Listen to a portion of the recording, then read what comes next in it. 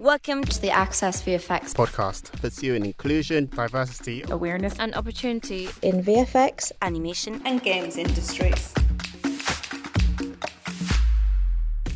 Hi, I'm Simon Devereaux, founder and director of Access VFX, bringing the visual effects animation and games industry together, working towards a shared goal, to make our industry more diverse and inclusive by taking action rather than just talking about it. Hi, Simon here. On this special episode of the Access VFX podcast, we come live from last week's launch of QVFX. QVFX, or Queer VFX, is a new inclusive LGBTQI+ community hub where both our VFX staff and aspiring talent can access information, events, mentorship and support. The event took place on the evening of Thursday the 27th of June during Pride Month and was a truly wonderful evening that included a lively panel discussion, great conversations and of course drag queen bingo. I had the absolute pleasure of chairing the panel that included VFX professionals Sarah Deschott, Senior Digital Paint Artist at ILM, Dennis Jose Francois, Joint Head of 3D Animation at Jellyfish Pictures, Kat Seal, Character Animator at Studio AKA, Siraj Harrington Odedra, VFX Supervisor at The Mill, and Pauline Hamilton, Head of People at Blue Zoo Animation. Big thank you to our panellists, Framestore for hosting, Foundry for sponsoring, ILM for the bingo prizes, and of course the amazing Lady Gala for the bingo.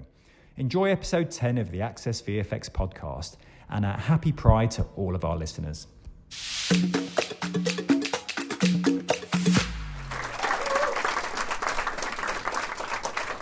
By way of an introduction, I want you guys just to kind of introduce yourselves, obviously, and talk about your journey to where you are now in your career. Hi, I'm Sarah. I'm from New Zealand, if you can't tell by my horrible accent. I started off as a runner at Winner Digital. So I ran while I was finishing a fine arts degree, and there were spaces opening to learn how to do paint and roto for the Hobbits. So I did a couple of years there and then decided to come to London. I spent 8 months at DNEG having absolutely no idea how to work as quickly or as succinctly as you do in London. So had to get a wriggle on, and then have been at ILM I think for nearly 4 years now. I think I may have been the first female artist at ILM, and have called it home ever since. Hi everyone, I'm Sid. I'm English, although I am from Indian heritage. I studied 3D animation in South Wales, and then I was at Escape Studios for a very short while before they put me in touch with The Mill. And I've been at The Mill ever since, so I've been there for 13 years now, and I know it's ridiculous, it's completely mad to be there, but at one place, to be in one place for that long, rude. It is mad to be in one place for that long, but I totally love it there, and I'm a VFX supervisor there now. Hi, I'm Pauline. I'm the head of people and talent at Blue Zoo. I have done the people and development type stuff in the creative industries. I'm old, for over 25 years. So I've worked in art and design, I've worked in craft, I've worked in literature, I've worked in architecture, and now I work in animation. I know this sounds really cheesy, but I really, really love it. It's my favourite out of all of them. And I've been at Blue Zoo for 2 years. Yeah, I know, and I absolutely love it. My name is Kat. So I'm a character animator, so nowhere near as senior as any of these guys. And I studied at the Arts University Bournemouth, which is like the other university that nobody's heard of next to Bournemouth University. My first job was in France, but then I quickly moved to London. I worked at Framestore for cumulatively about 2 years, and since then I've been around all the London studios. I've worked in a variety of different types of animation, so I've worked in kids TV and VFX, and currently I'm working in feature animation. So I'm at Studio AK at the moment, working on a project that is currently undisclosed but will be very exciting, I'm sure, a bit I should note that Kat's bio on the Eventbrite's got the longest because the amount of companies you work for. I just had to name them all. Yeah, so yeah, been at DNEG as well. So yeah, and yeah, that's me. My name is Dennis Jose Francois. I'm 1,549 years old. I've worked in CG for 400 years. One of the things I said was a lie. My career started in the late 80s. I really started in pre-press in a time where there wasn't really a CG industry, and because anyone who worked in pre-press and dealt with complex print files was considered to be quite savvy in that kind of thing, I ended up as a flame artist in like the early 90s. But I really wanted to do CG, so I sort of clawed my way into the 3D room in the mid-90s, and that's where I've stayed ever since. And now I'm at Jellyfish. I've been at Jellyfish for longer than I'd care to mention. I'm head of 3D for the animation division specifically, and I take care of the full CG animated TV series and features, and a lot of pipeline stuff too. So, thank you, Dennis. And I'm happy in my job.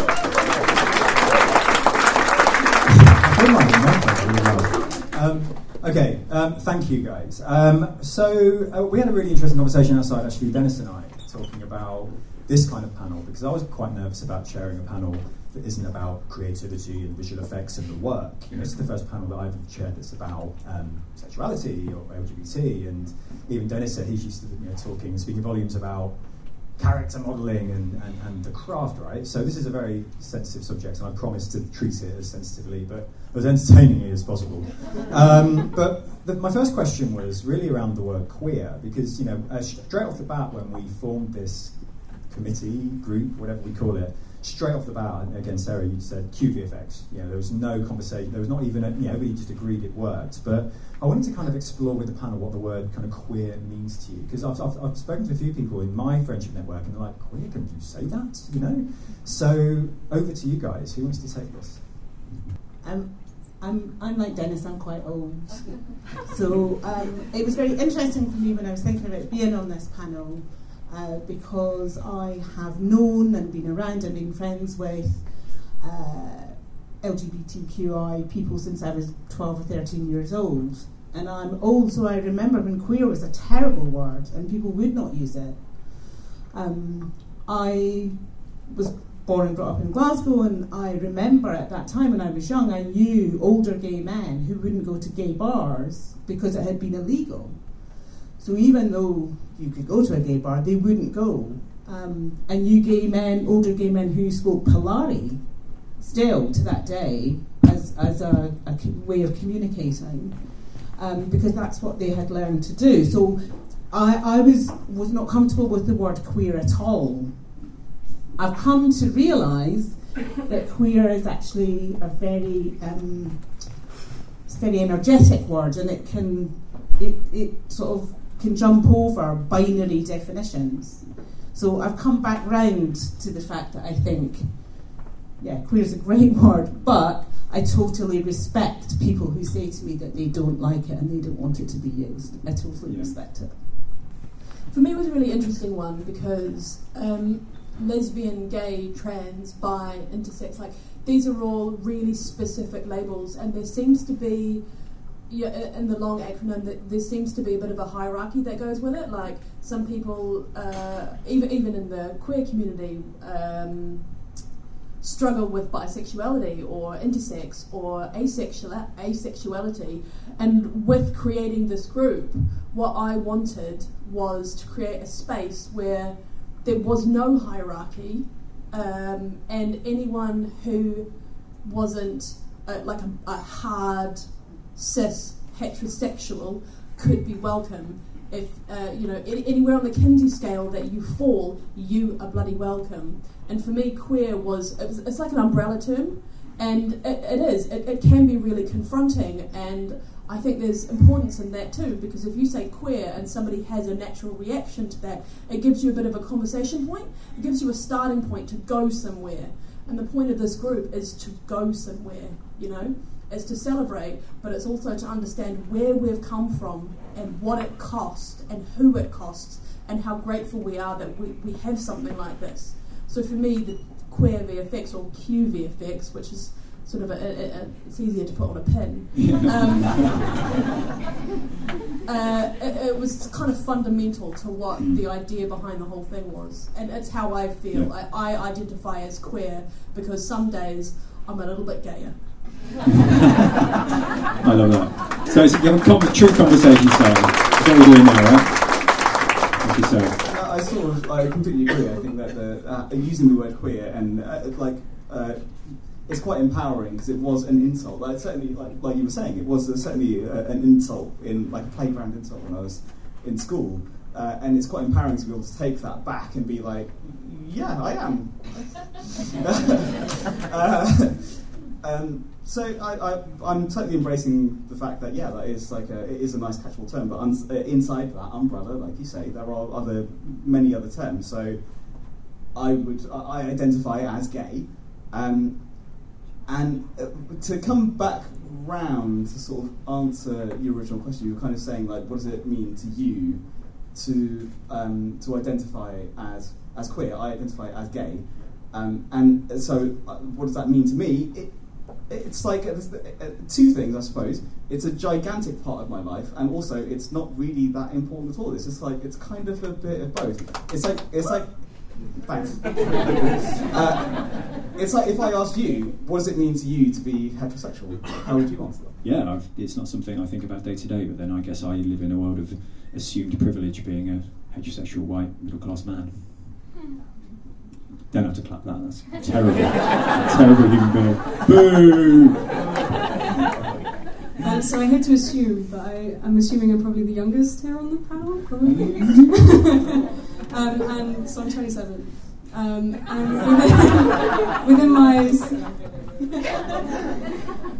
my sort of like peer group and the community that I have, the word queer has been the go-to to describe my friends' identities. And I think the reason for that is that it, like you said, it's an umbrella term. It includes every person who has ever felt othered by the norm, the kind of like assumed norm of society.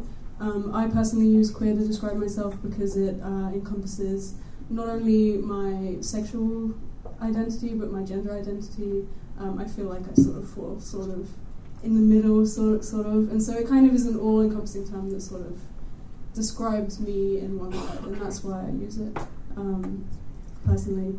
And I think it's great that this initiative has chosen to use that word, because I think it does accept that not everyone falls under the same umbrella, and everyone can use queer who feels comfortable using the word queer.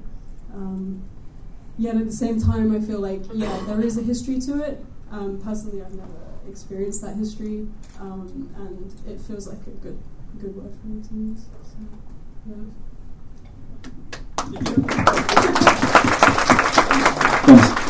So, So, like Pauline, I'm old enough that in my generation, queer was definitely a derogatory term, and within my ethnic community, so especially on the Caribbean side of my family, that would definitely be a derogatory term. However, to me it means odd or unusual, and I like that, because I am odd, I am unusual. Who wants to be normal? I don't, So actually I don't mind. When I saw that this event was called QVFX, my initial impulse was, that's a bit, but then I'm like, hey, why not?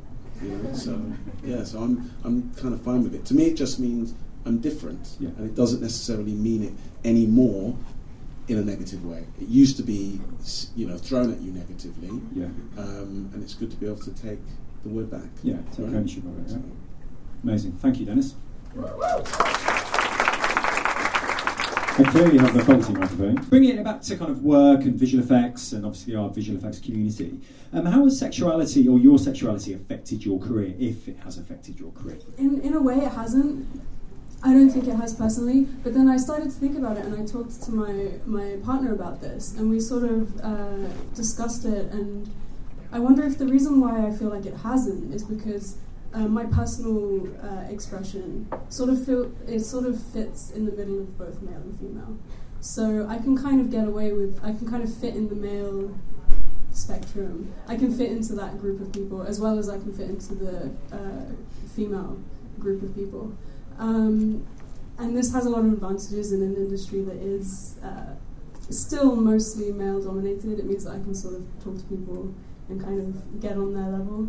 But then at the same time, I was sort of talking to my girlfriend about it, and we wondered if maybe the reason why I don't feel like actually I've had any negative discrimination is because the way that I look, the way that I present almost acts like a filter to people, because they see me and they think, oh, there's a gay person. And if they have any particular negative feelings towards that, they kind of know to stay away. Okay. And so I've never had any negative experiences with people because they don't necessarily seek out to talk to me, because they already know that they're not okay with it, so they won't speak to me. So choose not to. Yeah, this is what I wonder. I mean, I don't know this for sure, but there's certainly certain situations where I sort of look back on encounters and I'm like, is that maybe why someone wasn't willing to talk to me and they just kind of walked away from the conversation.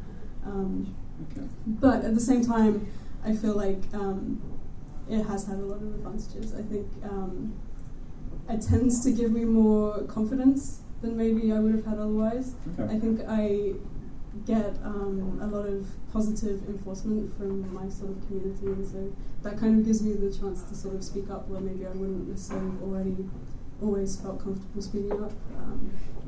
So yeah, that's my experience. I don't know what anyone else's experiences have been. Thank you, Kat. Anybody concur with that or have a different take? I think that I've been born into a generation of people who are bloody lucky. I know that a lot of fighting and a lot of work has been done to pave the way for me. So I'm kind of always aware of that. At work, I organise our Pride March and have done for the last sort of 3 or 4 years. And when I'm emailing out at work, I end my emails: hugs and kisses, more than appropriate. Love, Sarah, Queen of the Gays. And I mean, it can. It's potentially a little bit confronting, but at the same time, after 2 years of this, we've had 3 people who have come out at work because they've seen that it is actually okay, and people are openly and potentially the tiniest bit aggressively gay in their workplace. And for me, that's a really positive thing. I think in New Zealand I had more problems than I do in Britain. I think that where I am right now, be it my company or this country, I feel a lot more recognised and a lot more appreciated for being who I am. Be that I'm a woman, that I'm from New Zealand, I'm foreign, that I'm gay, that I'm a bit lippy sometimes. Like, there's a lot more sort of tolerance that I've found, and I feel quite grateful for that, because I'm aware that not that many people have had that experience over the last sort of 50 to 400 years. And at the heart of that is there's a theme of kind of ownership there, like whether it be your email signature or we talked about reclaiming words, and is that at the heart of it, do you think? I think that bravery is really important. I think that to be the tip of the arrow, no matter what arrow it is sometimes difficult but necessary. Like, if my slightly aggressive email signature can lead the way for someone who's not as aggressive or twatty, thank you, love. If I can be the barrier that lets other people slip through, I think that's a bloody good thing. Like, I've done enough work and I've kind of tried to herald in as much change as I can. Like, I'm happy to be the tip of that arrow, because the whole arrow is going to go through. So I think it is really important, So it's not particularly for myself, because I'll be quite happily gay at home, watching Netflix with my cats. But there is still work to be done. I'm not going to deny that. I think the question for me is interesting, because you said about what effect has your sexuality had on your career, and I don't think so much my sexuality than that, fully because I come from a privileged point of view, but my sex has had an effect on my career. So I trained to be a lawyer, I didn't go through the whole training to finish being a lawyer, because in Scotland at that time, if you went into legal practice, they could tell you what to wear as a woman. I decided I wasn't. Nobody told me what to wear since I was 5, so I wasn't about to start when I was 25. So I think my sex has had the sexism that I was on the receiving end of, the misogyny, had an effect on my career because it changed my career path, but it also made me incredibly determined to use whatever influence I possibly had at whatever point I was at in my career to make a difference. Whether it was for women or whatever it was for, that it was my absolute responsibility to play my part in making a difference to that. So I think it's not my sex, it's not my sexuality, it's my sex, I think, that's had a... Relevant answers, yeah. for sure. Thank you, Pauline. Sid, Dennis? So, at first, my first thought was, this has not had an impact on my career. But when I was speaking with my boyfriend about it, he said, well, what about Japan? So have I got time to tell a little story? Go on then. Right, so 2008 I went to work to run an animation studio in the north of Japan. It was actually, I didn't know it when I went out there, but when I got there I found that it was actually owned by a very extreme Christian cult who were misogynistic, homophobic, you name it. And it took me a little while to figure it out. Now, they weren't Japanese, it was an American-owned company, and the small sort of senior management were American, but everyone else was Japanese. And one day, one of the modelers, Suguru-san, he came up to me and he's like, we kind of all know about you, and you really should not really flaunt it because people will get sent home. Funnily enough, 2 American girls who were working at the company had been sent back to the USA on suspicion of being lesbians. They weren't. They'd spent time together. And just as friends, right? And they were sent home. So I had to make the decision, should I stay or should I go? And I thought, I'm going to take their money, right? so I sort of stayed for a while, but in the end I realised it was an untenable situation. And I decided to leave, and I think I fooled them the whole time. I didn't feel right hiding. I'd never had to hide before, and this was relatively recently, since only 10 years ago.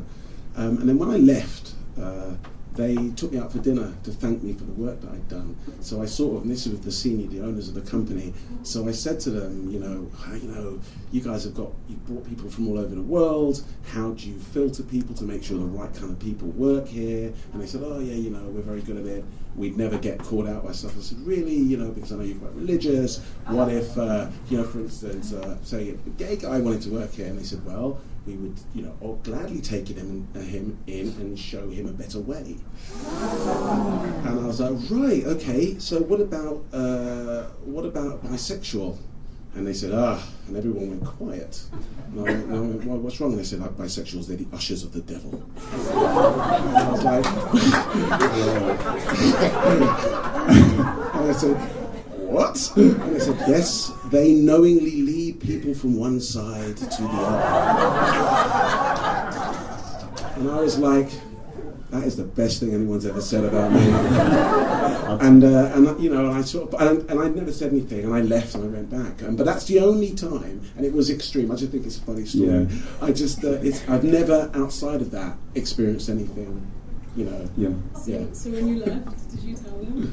I think they probably started to work it out. I mean, everybody in the company knew. So, Is your email signature usher of the devil? Should be. I have introduced myself as the usher of the devil. Isn't that a great term? It's brilliant. It's awesome. I want that. Amazing. Thank you. I don't know how to follow that now. I'm done. Sid. Did you talk about? You have talked about. No, I didn't. No, I thought so. I mean, we don't have to go through everybody, but I think it's important to include yourself. I think. Right. Time's ticking. Isn't it about inclusion? All right. No, I think like a lot of the people here, my knee-jerk reaction to answering this question, has it affected your career? Was no, of course, it's totally cool to work at the mill. But it is. It's totally cool to work at the mill, and they are very inclusive.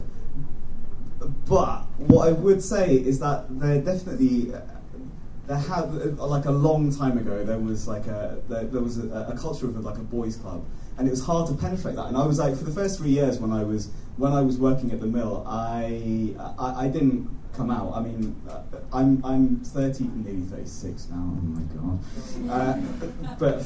So I joined the mill when I was 22-ish, something like that. And so for the first 3 years, I didn't really want to come out because it was quite like boys clubbish, and I thought if I came out, then people would treat me differently, or they wouldn't give me cool projects like I was getting, or any of that kind of thing. So it was like it was a bit difficult, but that was like what feels like a long time ago now, and I don't feel like that is so much of a thing. But it was definitely something that was there in the back of my mind. But also some of my own insecurities about being gay, because I came out for the first time to my friends when I was 18. So I don't feel like it's really affected. I don't feel like it's affected my career. It certainly doesn't now. Okay. So on the back of that then, Kat, you talked about your queer community and people around you. I mean, it's another question to the group, and not necessarily just to Kat. But how has your network of your queer network supported you or helped you during your career? So rather than your sexuality affecting your career, actually, if any, it might not have, but the people around you, how have they supported you over the years? And that's the question to everybody again. It's an odd thing to think that like there's this queer network. It's like this invisible force that's kind of like helping you along your career. I think that certainly after I came out and being in this industry for as long as I have, that you can, there are certainly other people who are out in the industry and like way more senior than you who can help you along in that path. And there definitely has been a few figures where I've kind of looked up to them and gone, wow, it's totally fine to be gay. Like, and just having that alone is helpful. Just to feel comfortable that there are senior figures out there in this industry, in our doing what we do. It's just a gigantic comfort. Mm-hmm. Thank you, Sarah. I Thanks, feel like the queer community that I have helped me be much better at my job. They helped to educate me. They're a sounding board. They don't mind if I ask them really stupid questions. They don't mind if I ask them what could possibly be inappropriate questions. So they really help me in that way. They've helped me be better dressed, listen to better music. But I've really, really appreciated that ability to be able to ask those questions and be able to be better at what I do. What I would define as my queer community is mostly, but not exclusively, but mostly not involved in the animation industry. Mm-hmm. I have friends who work in theatre and psychology and research, and in a way I kind of like the fact that I have people who aren't connected to the animation industry that I can go to with my questions and concerns and ask them how things work in other industries and other communities, and that's kind of nice. I kind of go to them when I think that I've kind of been wronged in some way. If someone sort of treated me a little bit off and I'm like, guys, is this cool that this has happened? Yeah. And almost always they'll be like, no, that's not cool. Like, you should say something about this. Or at least not accept it in the way that maybe I would just previously have just been like, oh, okay, I just guess that's the way it works. So, yeah, it's helped me in that way to give me the confidence to stand up for myself and not accept. When I talk about this, I'm mostly talking about in terms of, to be honest, in terms of gender stuff, as opposed to sexuality. People who maybe aren't quite as okay with the way that I present. But at the same time, I do have friends who are in the queer community, who are in animation, and whenever I'm approached with someone saying, do you know someone who's available for a job? The first person that comes to my mind is someone in that community. Because I think if I know someone who's like a straight cis dude who can do the job, or I know someone who's a queer person who can do the job just as well, I'm more likely to recommend them, because I think it's important that we give each other the opportunities to sort of infiltrate. Yeah. I wouldn't say that I have a queer network, so to speak, but in what did surprise me working at Jellyfish 5 years ago when I came back to the company as to what the percentage of gay men on a particular production was very, very high. It was almost 25% at one point. And also previously to that, when I worked at Prime Focus, I was also quite surprised at the number of gay men in the company. A few of them who are here now. Big up yourself, big up yourselves. And that was very encouraging to me. But I wouldn't say that we had a network, so to speak. However, doing this, one of the things I did want to do was kind of wanted to sit here and show that, well, you know, you can be head of something in this industry and be, you know, queer and be black. You know, anyone who says their colour or their gender or their sexuality has got in their way, and I'm not saying it doesn't happen, because it definitely happens, but you can definitely step around that and work your way past it, and that's one of the reasons I wanted to be here, because... Thank you. Can we call it the rainbow ceiling? I don't know. Oh, I like that. The rainbow ceiling. There isn't one as far as I'm concerned. Thank you, Dennis. That's a really good shout. Anybody wanted to add to that? So I was going to do some questions from the audience. I was going to go walking into the audience with my one. I'm doing. I'll be brave, be bold. Okay. We got any hands up over there? Sorry, this is for you, Jose. I thought it was interesting that. Sorry, Dennis. You that. You didn't say anything in the Japan story. You didn't, counter it or anything. And you're saying it's possible to be gay and to be black and make it to a senior level. Is it because you haven't challenged it? Do you think if you did challenge it, it would cause friction and make it, word of mouth might get out? Or what is it? It's interesting. Yesterday, I was having a chat about this with some colleagues at work, and I kind of joked, well, I've got to where I am by pretending to be straight and white. But no, you're right, maybe I haven't challenged it. This is what we were speaking about outside. Actually, I started my career in Holland and Germany in the early mid-90s, and so I never really came out, because in Holland there is no to come out. It was just okay, in a way that it's not like, it's great that here and now we're a strong community and whatever, but in a place like, Western Europe, it's just a different mentality, a different way of looking at it. And I actually was quite surprised when I got to the UK that it was a thing, or potentially was a thing. And I had friends of mine say to me, "You've become a bit flamboyant." I'm like, what? No. So yeah, maybe I probably calmed myself down a bit. Not to say I wasn't, like glancing around or anything, but and maybe that's helped. But no, I've just never felt that it was an issue. I've always felt that my work or my personality spoke for itself. I know it sounds a bit cliched, but I do believe that's possible. I like to think in our industry, everybody's quite smart and educated and sensible, and can see past those things. Maybe in another industry, it wouldn't be the case, but I'm not sure. So you found that really funny. Possibly just to add to that, maybe you didn't get to where you are now because you acted white and straight, but it might just be because you're really good at what you do. Well, there is that possibility. I mean, I've always said, as I said to somebody outside, I've always assumed that if something didn't go my way, my first port of call would be my colour. But I've never done that. I've never thrown the race card out there, because I've just assumed that if I didn't do well, or if I got got something wrong, it's because I wasn't good. That's all. I've never, called foul that way. And maybe that's a bit naive. Maybe I should have. That's the thing. Maybe I've been a bit blind to that. So. Thank you, Dennis. Who's got a question? There's a question over here. Probably Amy from ILO. I have a bit more of a reactive kind of comment to give. So to Dennis, hard for me to say. I grew up bisexual as a Christian in a church, so I completely know what it's like to kind of have that.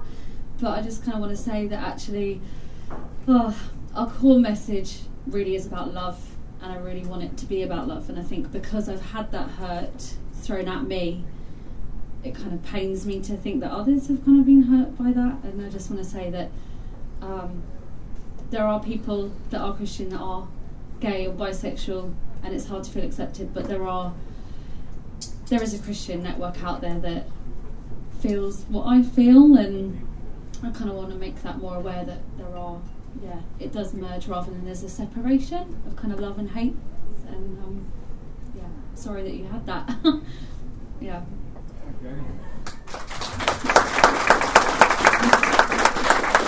Any questions? Anyone at the back? How do you think we should react as queer people to working on, like, say, like adverts, maybe for companies that have the best record around LGBT rights, or films or TV series that like don't necessarily portray like the themes around that in the best way? Like, how do you navigate that, and how do you think we should navigate that? It's a great question. Who wants to take it? I wish we'd had that question written down so we could pre-write our answers. Just say, I guess this is a really personal answer, but if I was asked to work on a project with like a fast food chain that wasn't particularly ethical, like on my moral compass is where I would base that. If I was going to make a movie where there was a hate crime being committed, or someone who was queer was being beaten up, or and it wasn't a message that it wasn't going to get better, or there wasn't sort of it wasn't a history or horror, I would refuse to work on it. But I think that's it's a great question, but it's also a really vague question, and I guess for like there's so many there's a word I'm looking for. There's some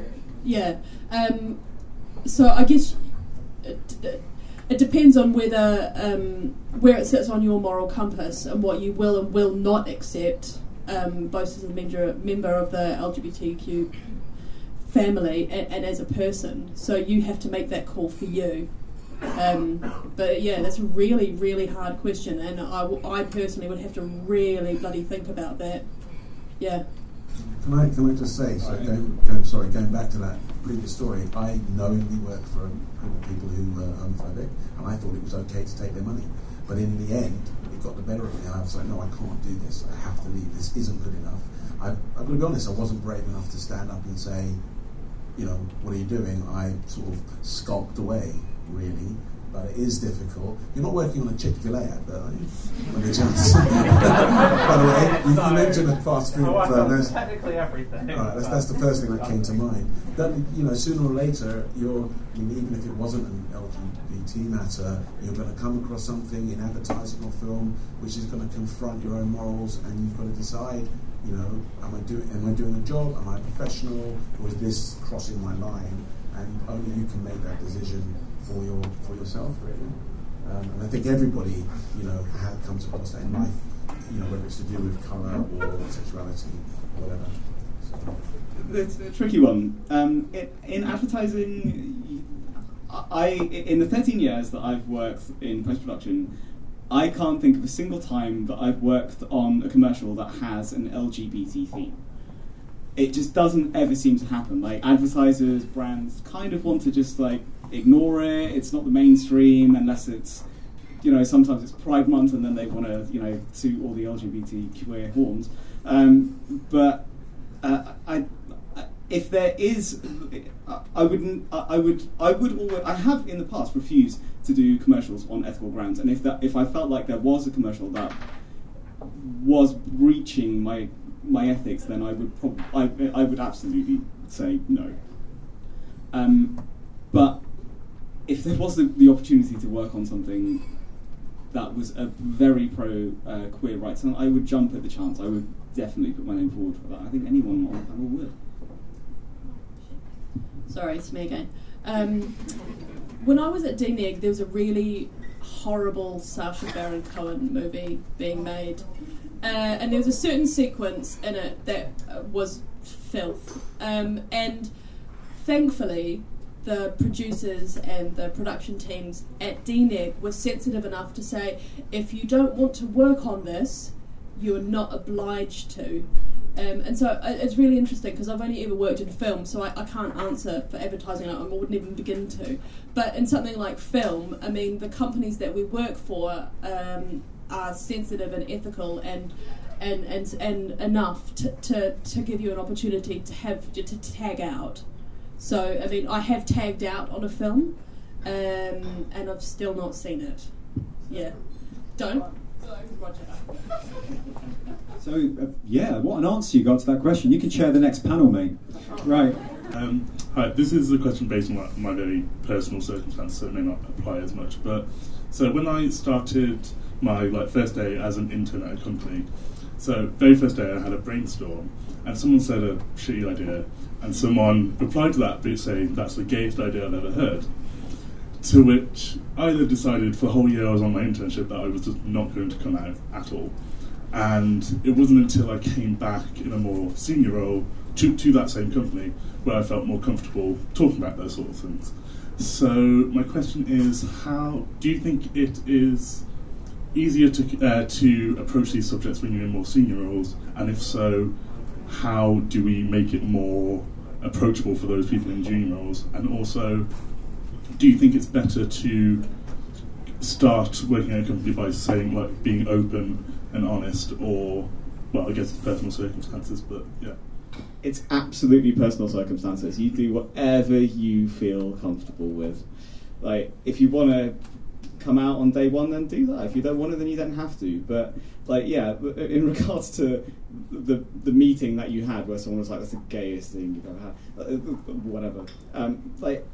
It's a tricky situation, and the way that I deal with it now, and I feel like I can do this because I'm at the point now where I'm really comfortable in my life. It's not a problem at all. I was in Brighton for my neighbour's birthday a couple of months ago, and I didn't really know any of her friends. And someone at the table, we were having dinner, and someone at the table made a really anti transsexual gag, and I immediately was like, "That's not okay. This is 2019. We don't do that kind of shit right now." And a couple of people at the table applauded, and I felt kind of proud. But I think for me, it's calling it out there and then, and just not allowing it, fighting it down. It's still a fight. It's annoyingly, it kind of still is. Yeah. But for me, the way that I deal with it, and it's not the way that maybe everyone else is comfortable dealing with it, but for me, it's I'm dealing with it there and then at the time. Thank you, Sid.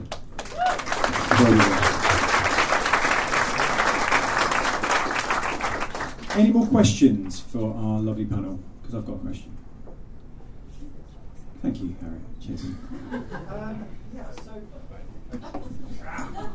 got quite a loud voice. Probably blag it. There's this whole concept about being an ally. Pauline kind of touched on it earlier. What do you think is important to consider when being an ally, and what responsibility do you think you have when considering yourself as an ally for your queer colleagues? I take this responsibility incredibly seriously, so this might be a bit of a serious answer. But I think we have a real responsibility that involves education and learning. So educating yourself, finding out more about community, more about different aspects of the community, not just assuming you think you know what it's like. That you really have to find out that information. I think that you, as an ally, you have to be really visible, and you have to advocate, and you have to challenge, always challenge. If you feel comfortable doing it, and if you don't feel comfortable doing it, work out why, and then try and find a way to make yourself feel comfortable doing it. Mm-hmm. I think wherever you have any opportunity to influence, I'm really lucky, I'm the head of people and talent in the animation studio. I have got quite a lot of opportunity to influence. Not everybody does, but if you can identify those opportunities that you have to influence, then do it.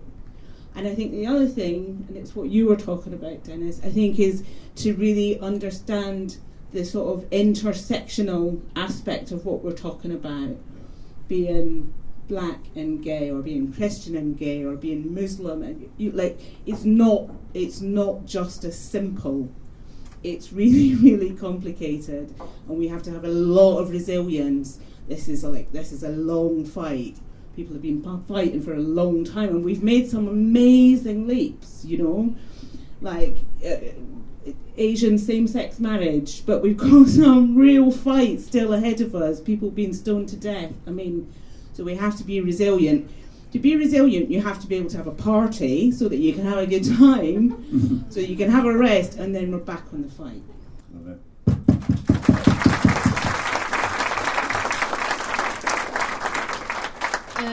So this started with a conversation with our chief exec, who's actually in the room. So I got invited to her office, and she sat down and she said, "Right, the LGBT group is we've got Pride. Yep, cool. What else? What's next?" And I kind of went, And she said, "Go away and think about it. Go away and think about it." And as I was leaving the room, the last thing she said to me was, "Sarah, think big." And that think big, those words, that opportunity, without caveats, without an agenda, without an assumption that she thought that she knew what we needed, the question, the putting it out there, the hand out to ask what we needed. She's a very happily married woman, so to a man. So she doesn't know what we need. I'm going to assume happily.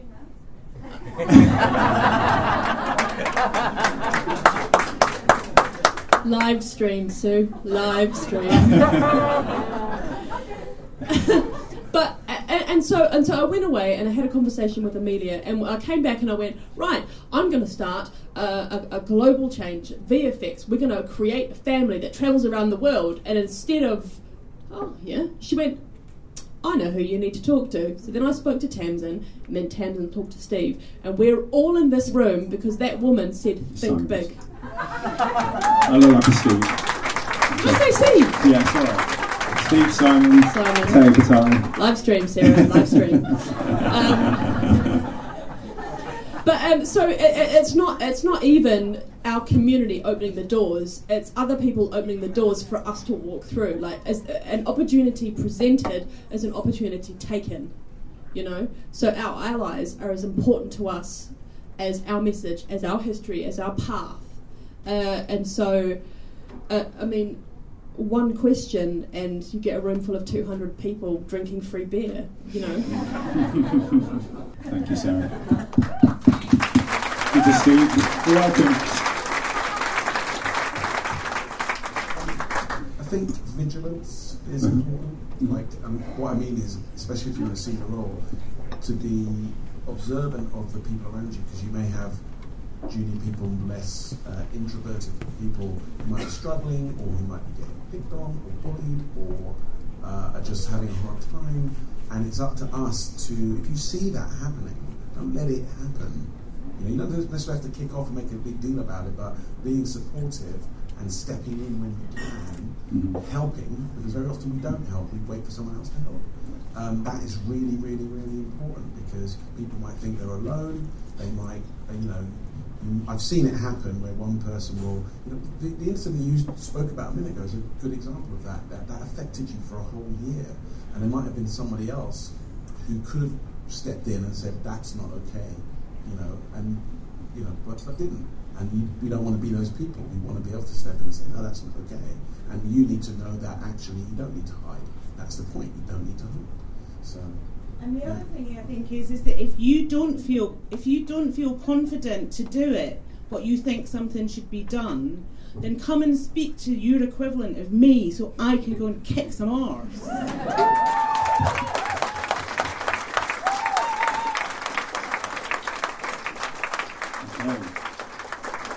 I feel that's a suitable place to end on kick some arse. I don't know what you think. I want you to give a huge round of applause to Dennis, to Pat, Pauline, Suraj, Sarah, a big thing for me, Steve, Deborah. Cheers, Steve.